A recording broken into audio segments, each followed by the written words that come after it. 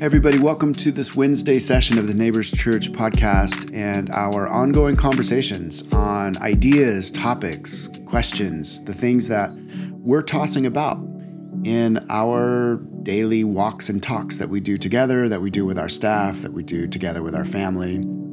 And today is a follow-up from this last Sunday's teaching for our church community.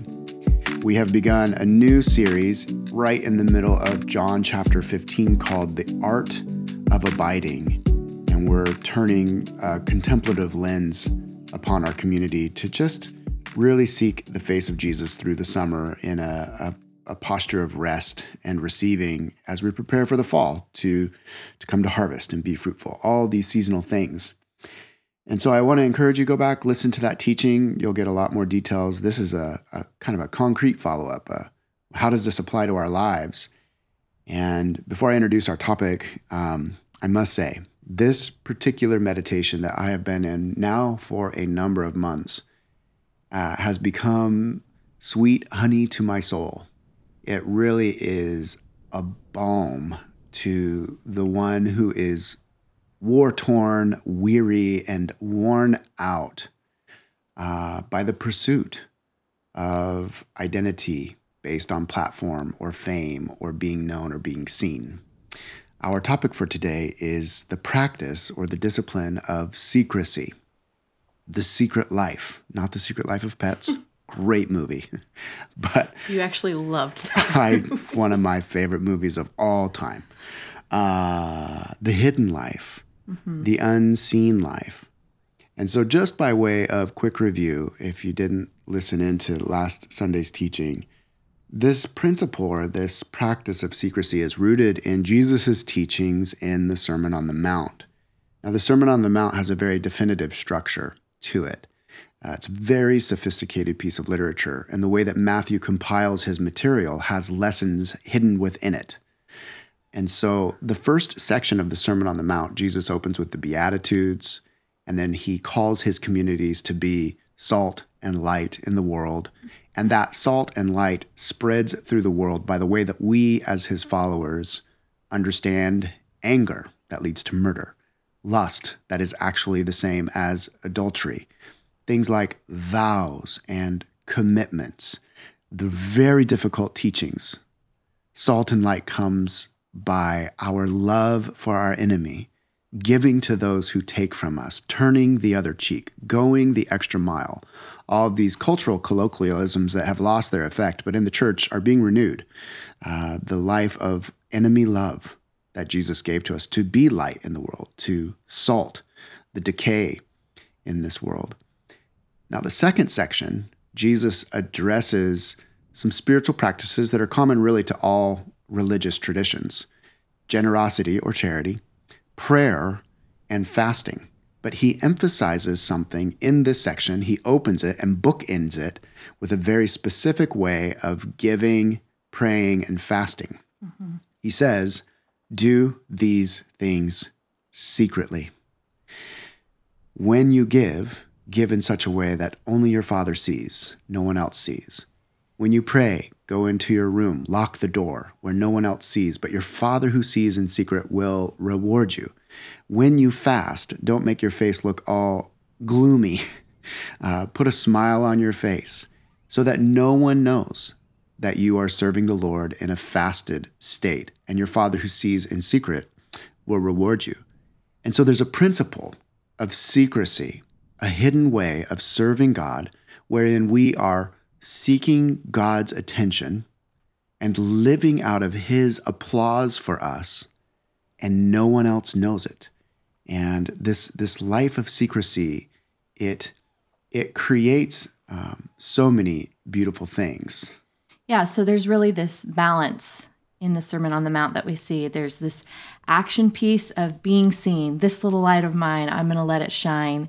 Hide it under a bushel? Yes, no, we do not want to hide our light under a bushel. And then it's like we move over to these secret things, these ways that we're acknowledging God in our everyday life where no one sees it, no one sees the work that's taking place. And those types of things it's like this continual dance that we have in our walks with the Lord. It's like a pendulum swinging, or it's also like a posture of heart. Even the things that are seen are done not to be seen. Yeah. They're done from a place of being seen by the Father. Yeah, Dallas Willard writes really well on this, and he says, one of the greatest fallacies of our faith, and actually one of the greatest acts of unbelief, is the thought that our spiritual acts and virtues need to be advertised to be known.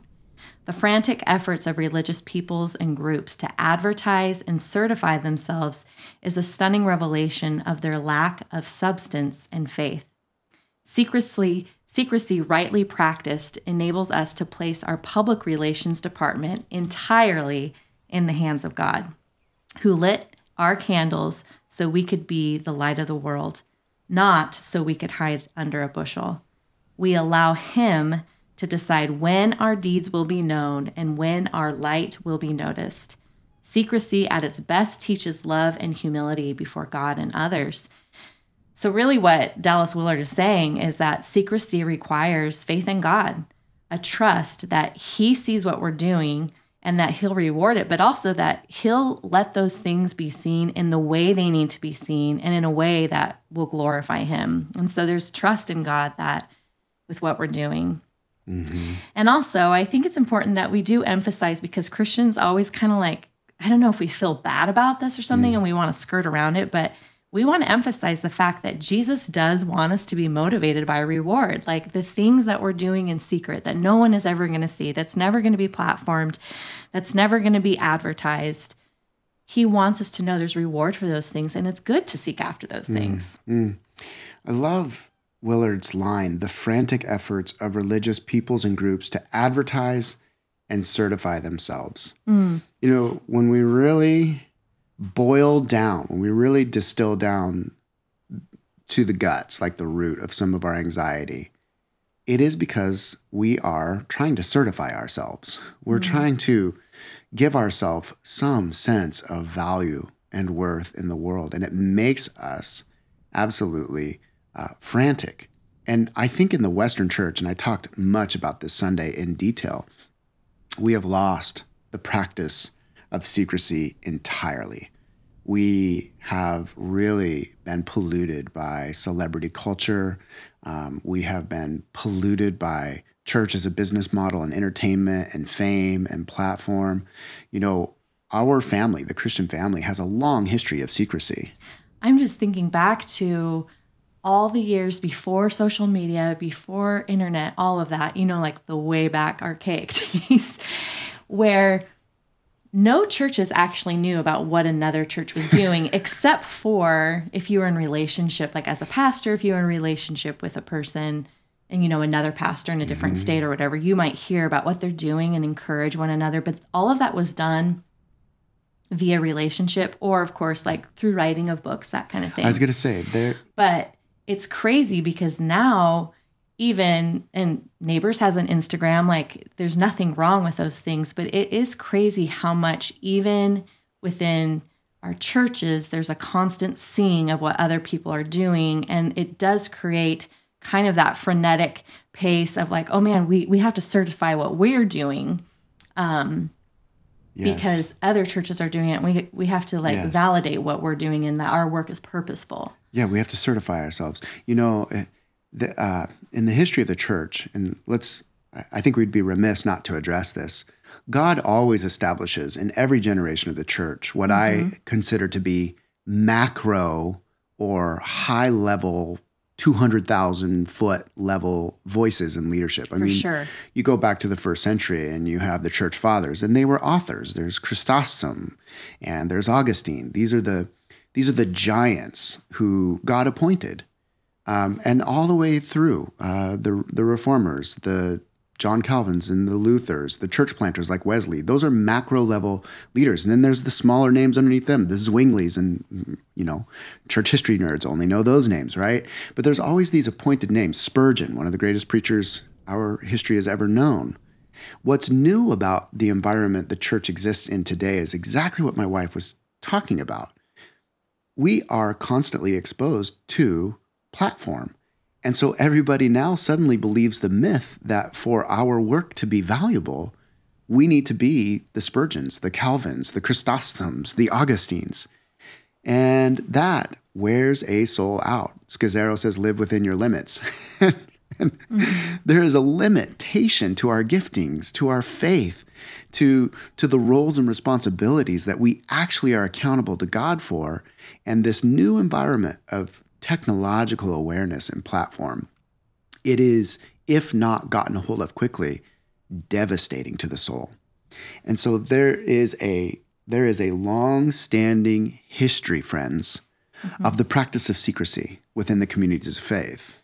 Yeah, and even just to reiterate, there is with social platform and all that kind of stuff, I would say that even those who are writing books, there was more, and earlier in time, there was, like Dallas Willard was saying, trusting that God would bring those things out into the light, where now it's like using hashtags and all these things, like so much we can formulate on our own to get the attention. Whereas like for these people, these authors, these pastors early on, they were writing specifically for their church, and much of it was entirely in the hands of God, lighting that candle and saying, this is actually going to be used for the church global, that kind of thing. Yeah. Again, Willard says, secrecy rightly practiced enables us to place our public relations department entirely in the hands of God. And I don't want to spend too much more time because obviously Alexis and I are, professional church people. We're paid to be in the church. We do what we do. So this is a big deal for us. Maybe it's parting the curtain on conversations that we have that really apply to us. But there are entire cottage industries now based on the right hashtags to get your platform out there. And so I think this return to, or at least an awareness of this long-standing tradition of secrecy, particularly beginning with the monastic fathers and mothers, the desert fathers and mothers, despite all the weirdness that they got into out there in the desert, they were doing some certain things that they've passed on to us that I think are being renewed in today's church. They fled the cities. They fled celebrity. They fled platform. The monks of those desert days would often talk about how solitude and what they lived in these little desert cells. They literally called them cells. And the cell for them became the sacred secret place where they walked with their God. And, I do wonder if the words of Jesus might be a corrective for us in our modern cultural moment as Christians. The Pharisees of his day, who opposed him so vehemently, they had made public praise and public platform a root of their identity. And Jesus rebuffed them, saying in John chapter 5, verse 44, "How can you believe, since you accept glory from one another, but do not seek the glory that comes from the only God?" In this day and age where the tides, the cultural tides, are turning, and they're turning quickly, the anemia that seeking glory from humans within the church has created, it's being purified. There is it's at least where we were in Seattle, especially. If you were a Christian, you were either a Christian or a Christian, not because it gained you any place in society, not because it made you popular, but because you sought the glory that came from the only God. And we're seeing that across the nation right now in urban hubs and then spreading out to the rural areas of the United States. If we're going to be Christians, it won't be because it gets us movement forward in society. It won't be because it gives us glory from humans. We are being called once again to seek only the glory that comes from God, because at the end of the day, I think Jesus gave us the principle of secrecy for intimacy. That's what this whole Christian thing is about, friends.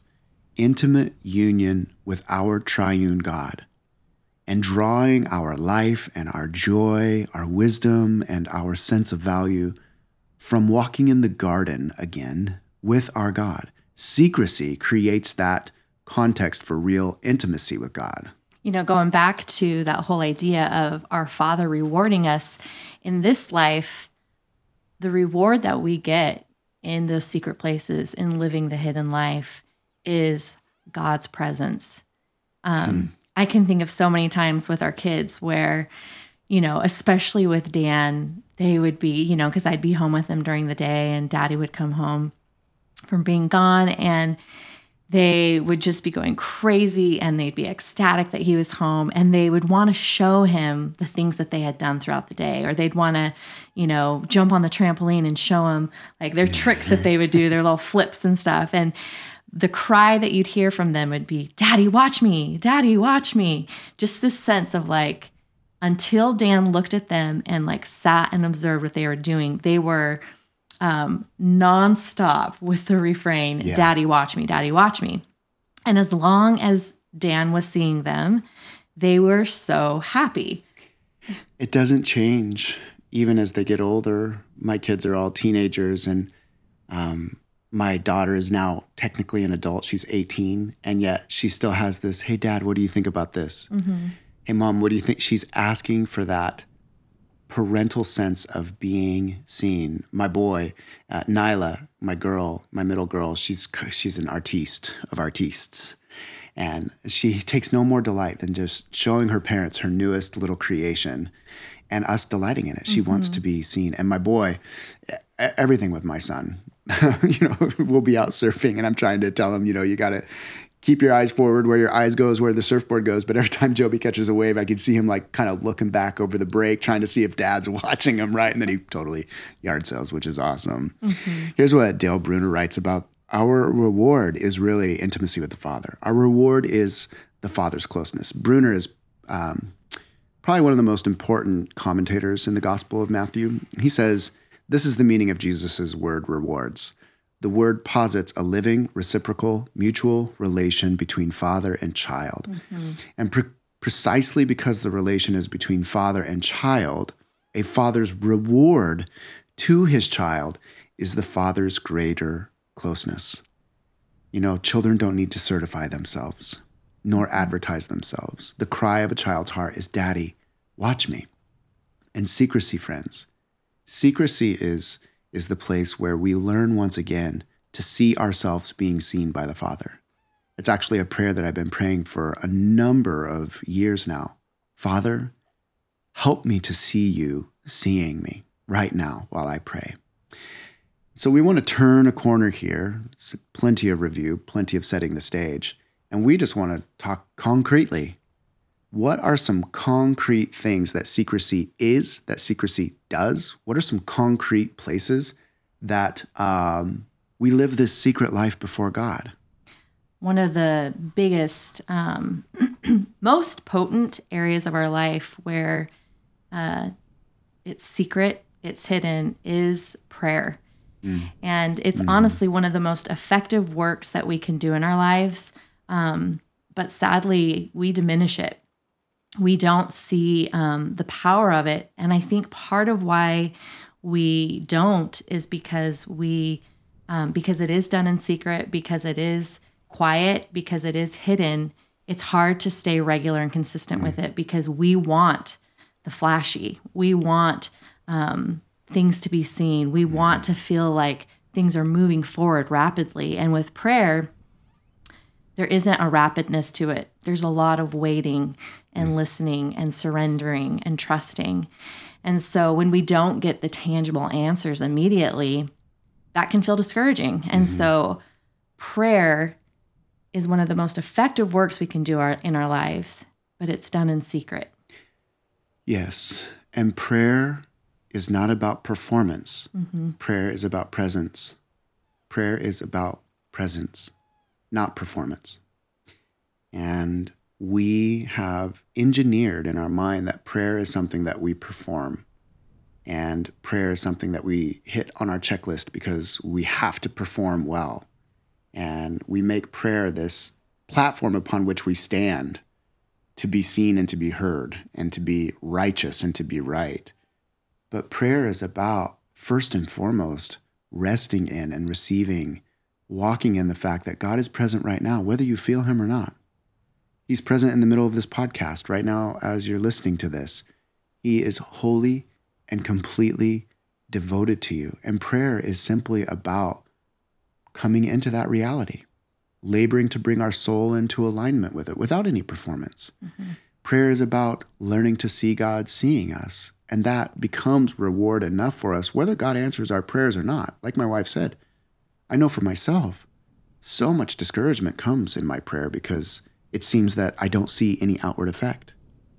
But it may be that God, in not answering those prayers, is training me once again to return to that childlike place of, Daddy, watch this, I'm praying, and sensing him or seeing him, seeing me as I pray. As well, for those of us who are praying specifically for specific things, and no one knows about those things. No one hears you announcing it or sees you announcing it on Instagram. You just have maybe some things that you're praying about specifically. And maybe it's years before you see the answer Decades. to that. Or maybe it's not in your lifetime that you see the answer to that prayer, but it's in, the lifespan of your grandchildren. The fact is, you're pounding on, the gates of heaven and, seeking the Lord. That work is happening in you, but it is also having effect and kingdom impact in your generation or in the generations that follow thereafter. And so it is done in secret, and it is very much, there's no glam in it. There's no glory for you in the prayer. But man, the fact that our prayers can actually change things, our prayers do have effect. We just can't diminish that. And again, the words of Jesus, how can you believe if you receive glory from men instead of seeking the glory that comes from God? This deep-rooted belief that there is a great weight of glory being granted and created and given to the soul who gives themselves to prayer, continual, unceasing, secret, hidden prayer. I'm actually very curious right now, wondering if when we arrive there in our heavenly eternal abode, and we're looking at the rewards being doled out, however that's going to take place in the kingdom come, if there's going to be these front row seats of these unknown little grandmothers that spent 7 decades praying for their grandchildren, and there they will be with these heavy-weighted crowns loaded with diadems, and we, the great public ministers of the gospel, will have crowns, but our diadems will be a tad bit lighter because we received our reward. We were applauded by the people who watched and saw our work. But for the faithful, may you today find encouragement to seek the reward of your Father and to pray earnestly in the secret places. Now, there are definitely life stages that lend themselves to secrecy. Each life stage actually lends itself to secrecy, from birth to death. Let's talk a little bit about that. For singles, really, Paul would argue and just flat out say singles are afforded real opportunity for this deep, secret intimacy with God. Yeah. You don't have the distraction of, a spouse that's demanding and, Am I demanding? I think I might be demanding. You might be demanding. I do want to say right off the bat, I know this is 2 married people talking about singles and what you're being afforded. Yeah. But, each of us, again, have different life stages. And I'm sure a single person would more better articulate what we're talking about. But it is important to note that Paul does say that there is this secret intimacy with God that can happen as a single person. Mm-hmm. And you don't have the distraction of trying to impress anyone, having to please anyone, meet someone's demands.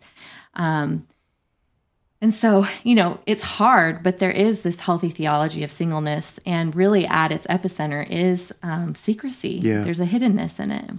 Yeah, and we recognize the challenge in that. I can feel the challenge in it even as we're talking about this particular bullet point. Mm-hmm. The challenge, because you feel isolated and you feel alone. And what we learned from the monastics was that they learned to embrace that sense of solitude as a gift. So counterintuitive.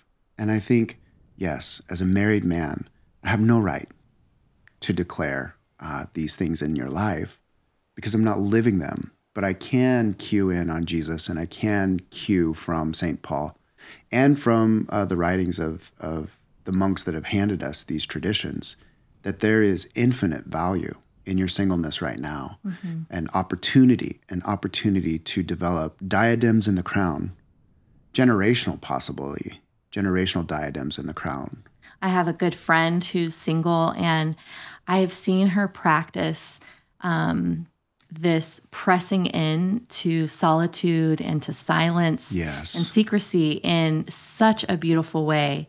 Honestly, she's an example to me in so many areas of just learning to observe and behold God through art and through a walk and through relationships. And yes, I know that singleness isn't what she wants the rest of her life. And I know that there's times where, it's hard for her. And one time I sent her this prayer on eating a meal alone. And it's this liturgy for eating a meal alone. And I sent her this prayer, and she told me, she was so moved by it, but it was hard. But I still see in my friend just this pressing in to these secret moments with her Father. And she is such an example to me. Yeah. One final thing on the singleness piece. There's a word that I think you might consider with your life and this idea of secrecy, and it's the word gravitas. Gravitas. So our culture values platform, organizational skill, communication, acumen, charisma, suaveness is the word that's come to my mind. Suave. In other words, we value these things that are measurable. But if you've ever been around somebody who's really developed a secret life, and I'm speaking this directly to singles. In fact, I'm thinking of Alexis's friend, and she's a dear friend of mine as well, beautiful sister in our church, and other friends of mine that are committed to singleness and have made singleness part of their calling in life. There is a gravitas about their life. In other words, you're not impressed when you get around these folks with gravitas. You get around them, you don't walk away saying, goodness, what a phenomenal communicator, what a wise strategic leader. You walk away saying, there is a weightiness to that soul, a gravity that they are held by, and a gravity that pulls me into their sphere. And so for you, our dear single friend, we know the struggle. We cry with you in the moments of loneliness and longing for a spouse or a family. And God, we pray, will grant you those things in time. And if not, make this goal of gravitas be your center. In the secret place, let the gravity of God hold you down tightly and thicken you. And then let that gravity draw others into your sphere, where the secret life, in the mustard seed way, plants seeds that bring kingdom transformation. Now, not all of us will be single all of our lives. A lot of us are going to get married, and a lot of us are going to become parents. And parenting, particularly, serves the purpose of secrecy well. In Ronald Rolheiser's book, Domestic Monastery, he talks about how all monasteries have this bell. And the bell is used whenever it's rang. All the monks know that they're supposed to drop whatever they're doing and go immediately to the particular activity that they're being called to. So that might be a prayer or a meal, work, study, sleep, whatever. But they all knew that the bell was summoning them to something. And the big idea with that bell too is that you are to respond. They are to respond immediately. And so in this little chapter in Domestic Monastery, Ronald Rolheiser goes on to talk about how parents don't have to go away to some monastery to have that immediate response to the bell, that really the kids in some way kind of become the bell. So you wake up to the bell of your kids. Super annoying bell. I think of what Matt Escobar talked about in his teaching a couple of weeks ago with little Tegan in her crib saying, Mommy, Daddy, in the morning, like, come get me. And they wake to that. And as parents, we have the demands of our kids throughout the day. And I would say not even little kids, as teenagers, there's the demands at late at night, parents, you're wanting to go to bed and your teenager wants to talk to you about some life things. And there's a giving there. There's that immediate response that's needed, that immediate being available that's needed. And all of these things, again, are happening in hidden places, in secret places. Yeah, I think our go get 'em, upwardly mobile, climb the ladder culture has no place for mom at 2:00 in the morning trying to comfort her colicky baby as valuable. It just, our culture doesn't see that or desire that, but Jesus does and the Father does. The secret moments that parenting creates where you are at home alone with this thankless little piece of flesh that just demands and demands and demands, requires over and over and over a non-earthly rewarding work of giving of self, of serving, of sacrificing, of dying for another human without that human even knowing that that is the deepest expression of love. Mm-hmm. And so secrecy and parenting go hand in hand. There's something that Lex and I were talking about earlier, and I thought this was a really profound point that she made. So again, we try not to, but I know we sound like we do. We tend to kind of harp on social media. I think that we just don't understand the effect of how keeping our souls out on a platform constantly are deforming and malforming our souls. But our kids, these children and these babies that are about to be born in our community, we've got little baby bellies popping up all over in Neighbors Church. They're the first generation that all of their experience, all of their awareness is being framed by a public display of their lives from the very beginning. Mm-hmm. From the very beginning. Oh man, I'm just thinking back to like Alexis as like a 10, 11, 12-year-old, like in my ballet dance uniform and my teeth getting situated, like still have like kind of, snaggle tooth, like big tooth growing in here and a baby tooth there. And it's just like, I would not want any of those pictures on Instagram. And see, this is why we're different. When I was a kid, I would have been like, yeah, take my picture. And that's not good either. I mean, that's just full confession to you guys. But and that's embarrassing. I just said that out loud. But there is this discerning as parents and for all of us. I think, we're kind of turning a corner here, but it's discerning how much of our lives do we want to put on display for others? And more importantly, asking ourselves the question, why does everyone else actually need to know? Yeah. Why do we need to curate and present to the world a life to them? Mm-hmm. Why must we be seen? In some ways, it doesn't actually leave room for the soul to have quiet and to embrace slow growth. That's never seen. And, going back to me saying I wouldn't want my pictures as like 10, 11, 12-year-old Alexis put up. And I just think of so many kids, that you see on Instagram where it's like they're not given the space to go through their awkward stage and not have everyone just see it. Instagram babies with drip. That's like a legit site. It's not like there's like several, I don't know if it's a site, but like there's several Instagrams with like babies with drip, which we actually had to have Shua define for us, like what's drip even mean, because we're old now.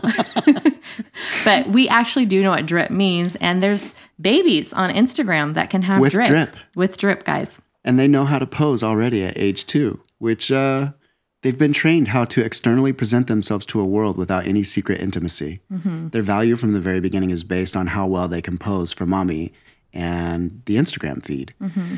Again, we love to post the delight we have in our children. We love to post about our lives and the good things God's doing. But I do think we must give ourselves pause. And we need to ask ourselves, okay, why? From whom am I seeking glory? And also, how am I training this little soul? Does this little soul know that its value is first and foremost in a secret and hidden place?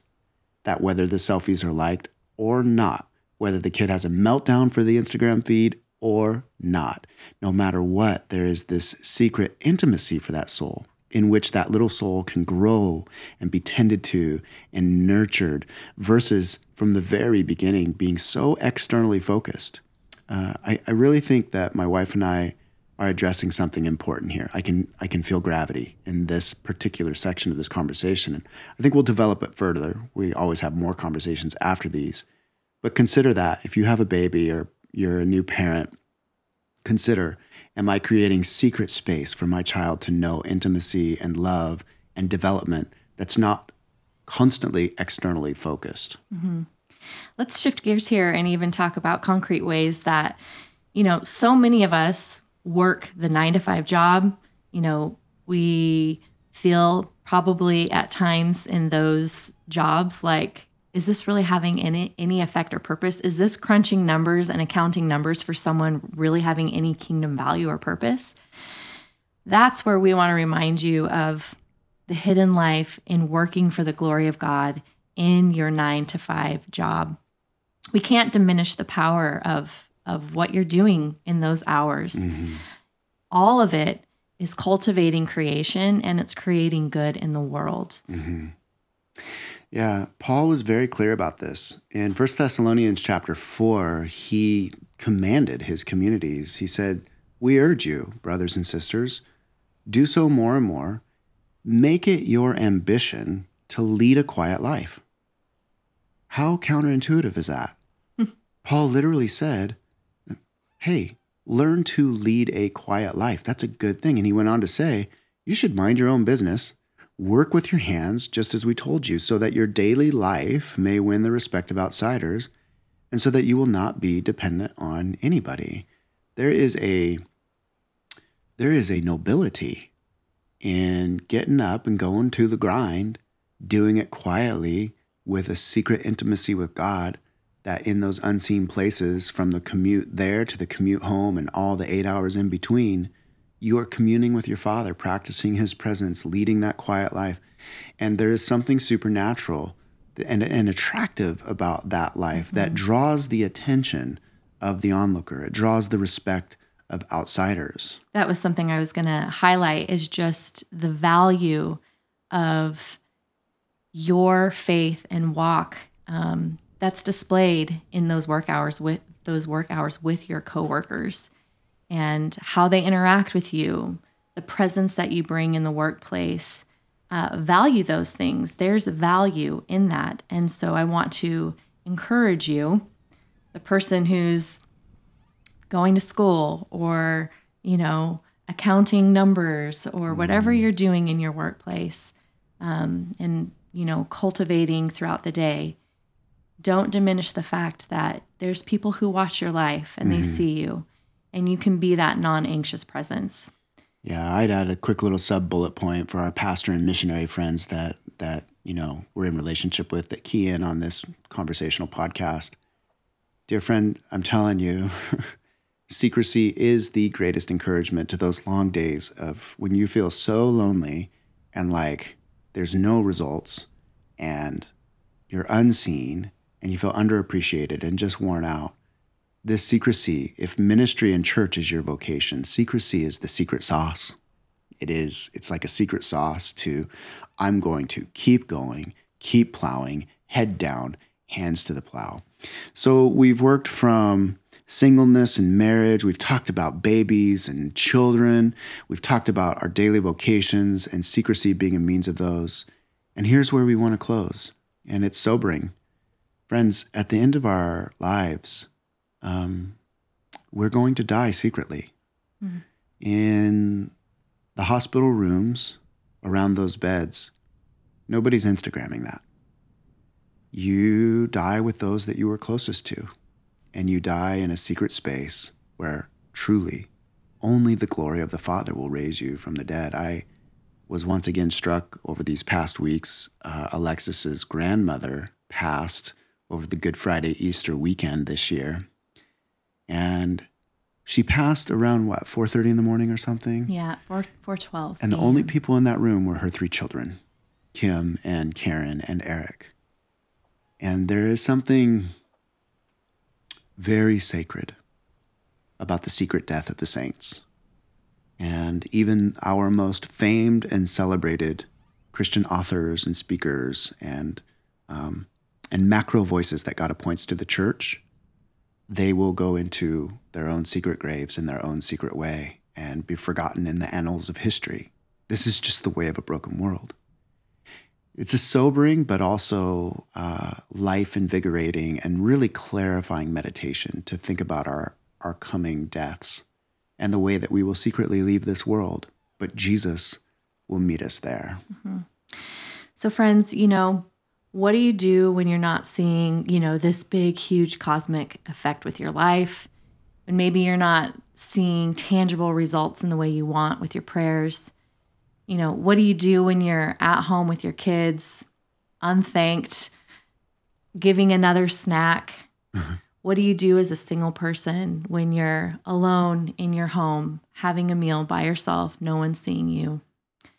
In the workplace, counting numbers, crunching numbers for people's taxes. What do we do with that? We remember that our Father sees us. Remember that. Daddy, watch me. And your dad sees you, and he will reward you. Believe that today. Reward is coming. Shalom, friends. Shalom.